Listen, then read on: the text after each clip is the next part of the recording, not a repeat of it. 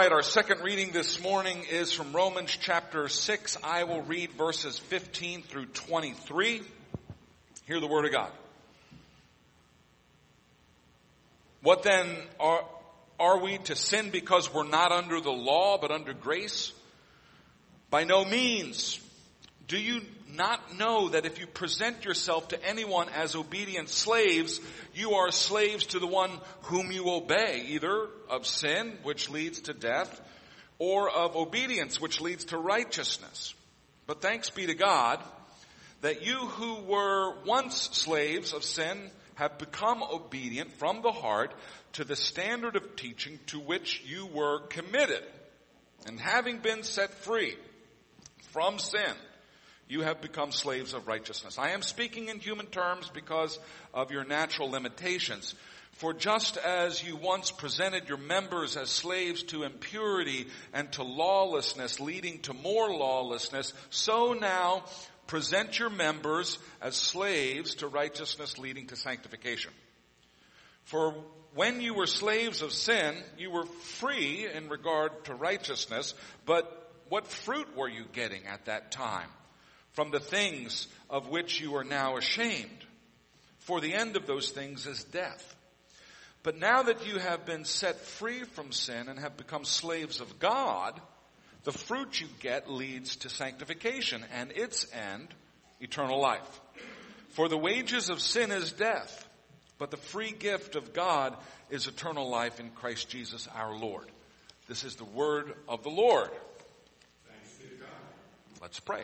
Father God, we honor you and we adore you. We thank you for the saints who are gathered here in this room this morning. We thank you for the presence of your Holy Spirit. Lord Jesus, we welcome you here this morning. You promised that wherever two or more are gathered in your name, that you would also be here. And so we welcome you this morning. Lord, we pray that as we gather around your word, that you would speak a word to us this morning, that it would find its place in our heart and shape our minds and change our lives. And these things we pray in Jesus' name. Amen. Amen. So I always found the lyrics of Bob Dylan hopelessly vague. And I think most people who think that Bob Dylan is profound are in fact reading their own profound thoughts into Dylan's less than precise language. But there is a song by Bob Dylan that kept coming to mind as I was writing this sermon. The title is Gotta Serve Somebody. And frankly, the title says about as much as the whole song says, even though it is a rather long ditty. Dylan goes through 24 lines where he tries to name every conceivable category of person on planet Earth: rich, poor, doctor, preacher, construction worker, politician, socialite, rock star. And all of these people, to them he says the same thing. You're going to have to serve somebody. Well, it may be the devil or it may be the Lord, but you're going to have to serve somebody. As it turns out, the Apostle Paul, in the passage that we read from Romans this morning, is saying the exact same thing. We're going to have to serve somebody. We can serve sin, which leads to death, or we can serve righteousness, which leads to sanctification and eternal life. The choice is ours, but we're going to have to serve somebody. Now, before I dig into this sermon, I want to clear up one prickly matter at the get-go. This word slaves appears 8 times in the text that we read this morning. The kind of slavery that we are most familiar with in the United States was the product of white people kidnapping black people and shipping them across an ocean from Africa to the Americas. For the people enslaved, there was no hope of freedom and there was no hope of return because their race made it impossible to blend in with the free population and because the distance home was insurmountable.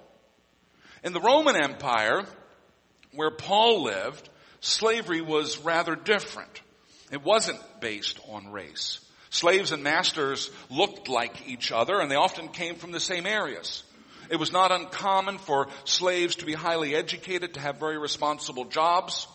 during the reign of Emperor Nero, which is during the life of the Apostle Paul, slaves even had the right to sue their masters in the court of law.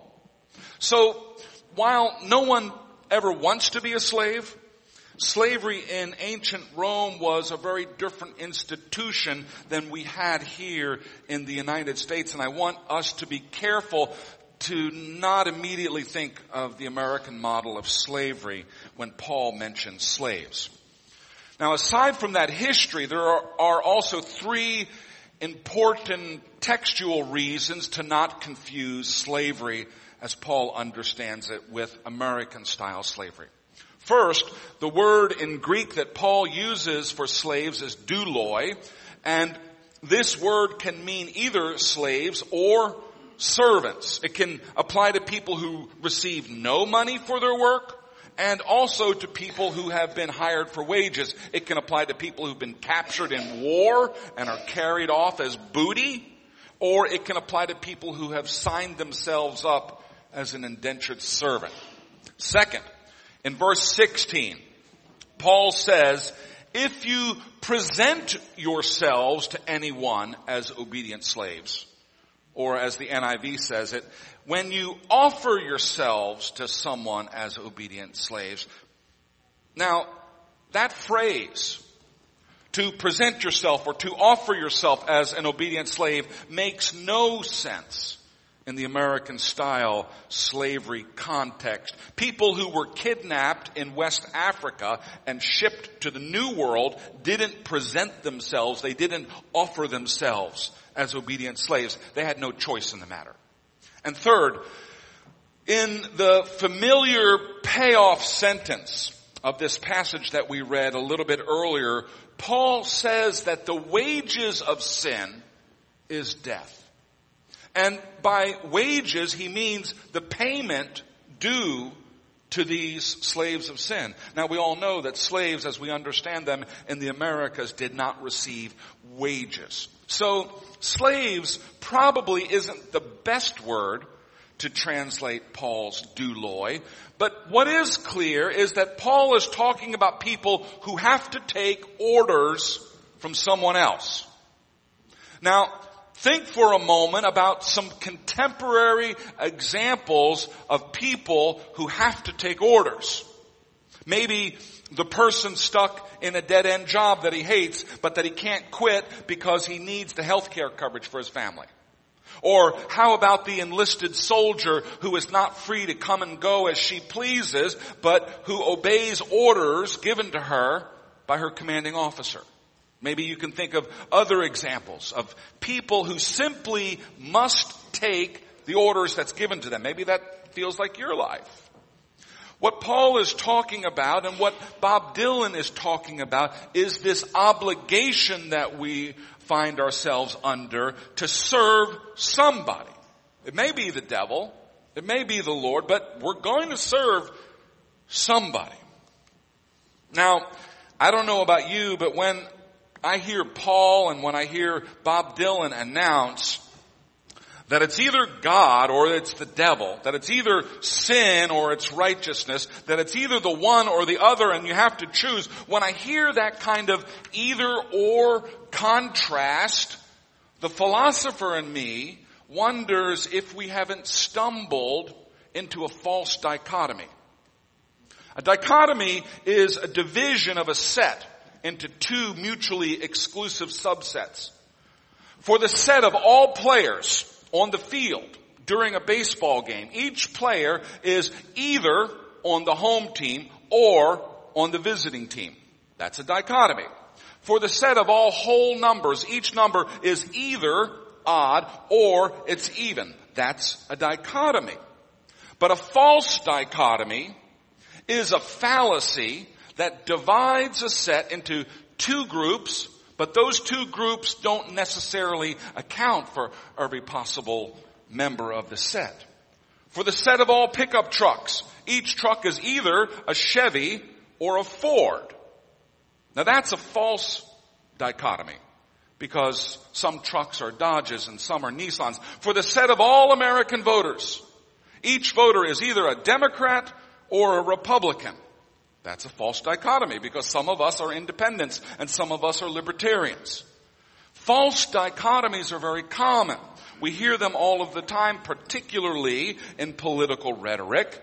And the problem with them is that they leave out very real options by artificially restricting our choices to just two. The false dichotomy is more black and white than reality is. So is it possible that is it possible that Bob Dylan have overstated their cases and created a false dichotomy? Is it possible that there are other options besides serving the devil or serving the Lord? Is it possible that there are other options besides serving sin or righteousness? Say, for example, could I serve myself? Could I serve my country? Could I serve my family or my tribe or my company and not be serving either the devil or the Lord? Could my service to myself be neutral with regard to the devil and the Lord? Neutral with regard to sin and righteousness? Do I really have to be a slave to sin or a slave to righteousness? Couldn't I just be free and be myself? Is it possible that there is a third way between this hard and fast, black and white contrast between God and the devil? This is actually a very important question.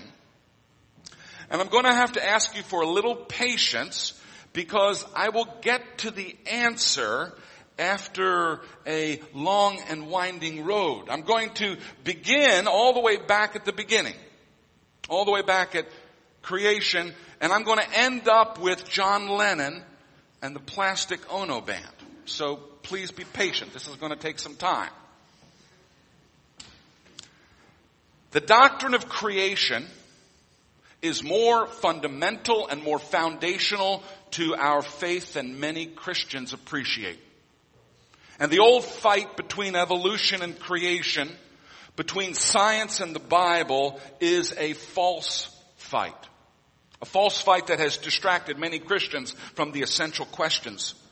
As Christians, we believe that this world is not a self-existing random accident, but we believe that it was intentionally made by a God who spoke it into existence out of nothing, and that it is sustained in its existence each moment by God.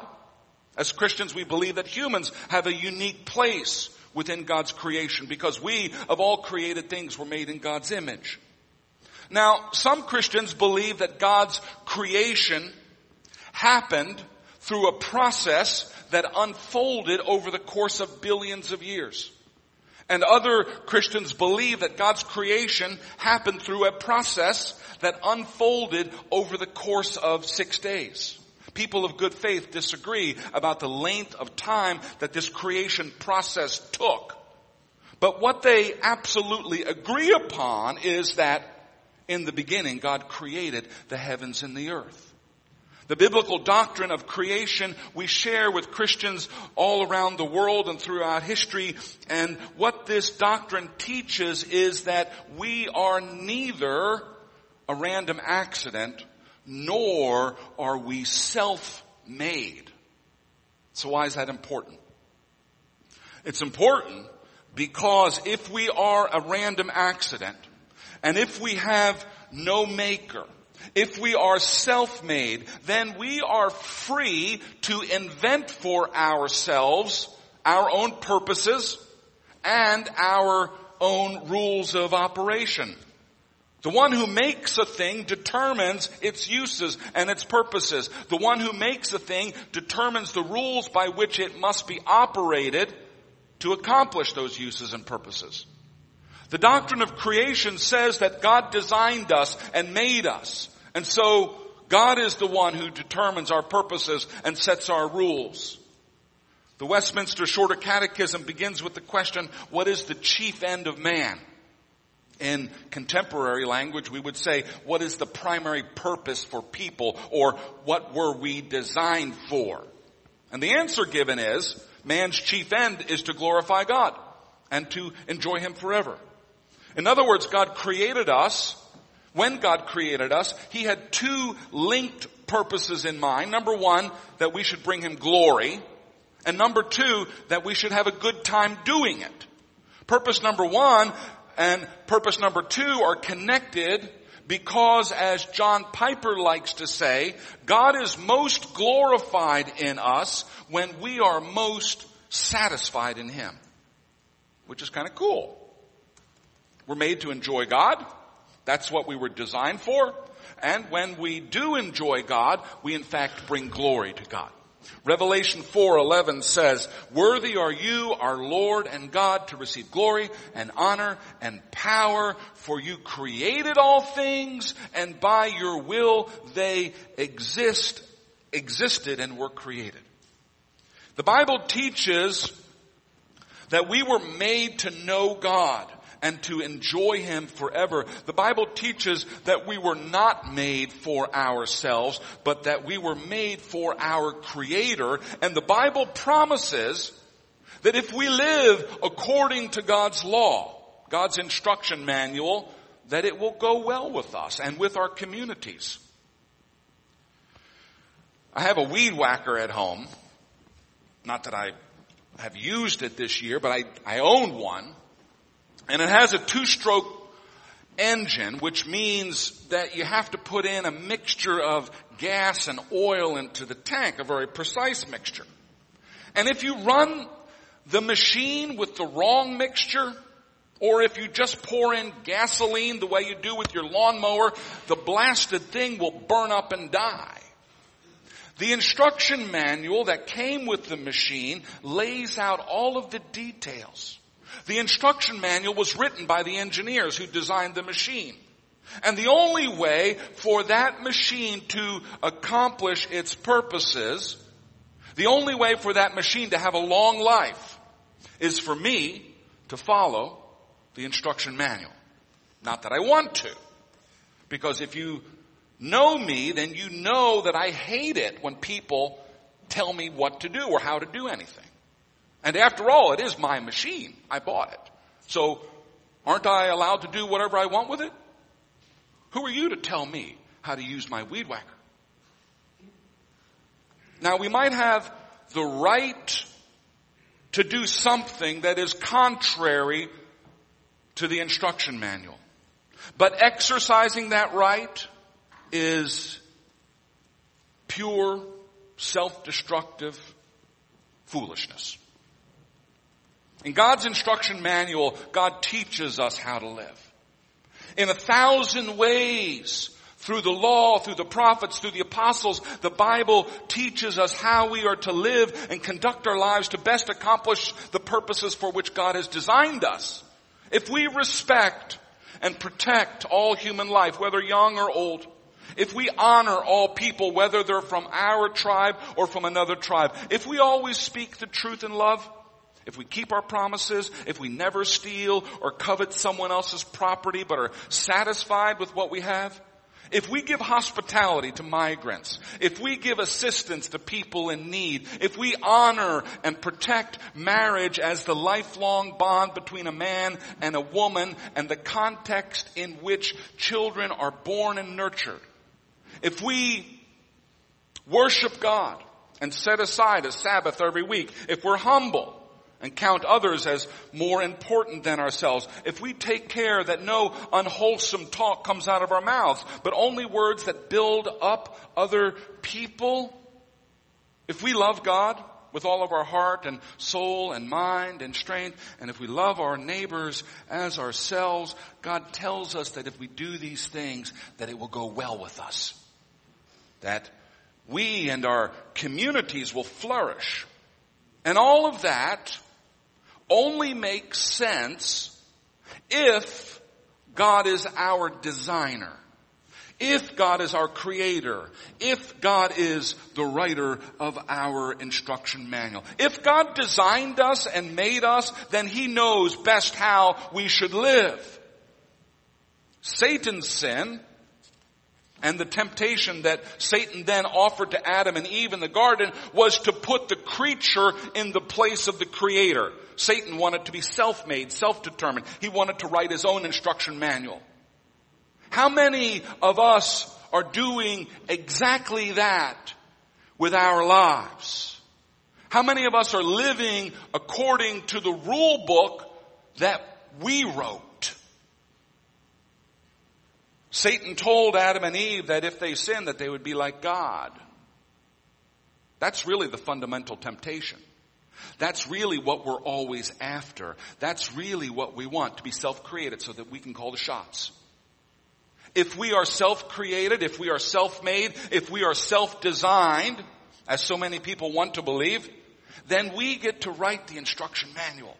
We get to determine our purpose and our use, and we get to determine what is right and wrong, and we get to say how it is that we're supposed to live. The rejection of God as the creator, the rejection of our status as finite creatures created by an infinite God, gives us the ideological foundation to say, we can do as we please. If there is no God, then we can make the world in our own image. In perhaps the greatest and most seductive anti-God hymn written in the 20th century, John Lennon tempts his listeners to adopt an anti-creator point of view. Imagine there's no heaven. It's easy if you try. No hell below us.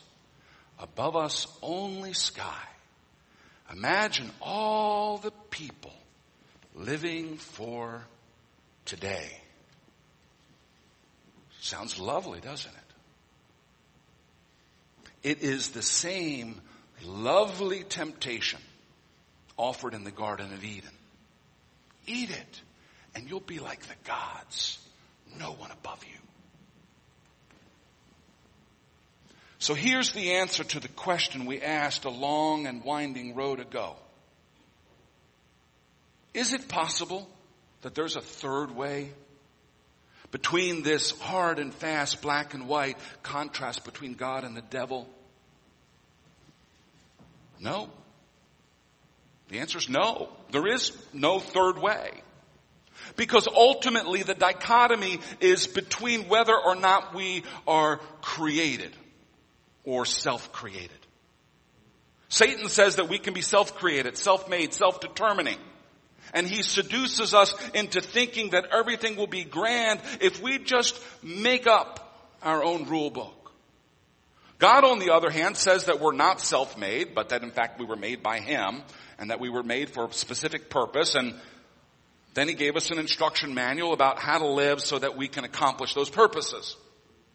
If we accept the doctrine of creation, the doctrine that tells us that a good and wise and loving and intelligent and powerful and eternal God designed us and made us for a specific use and purpose, then what Paul says and what Bob Dylan says makes perfect sense.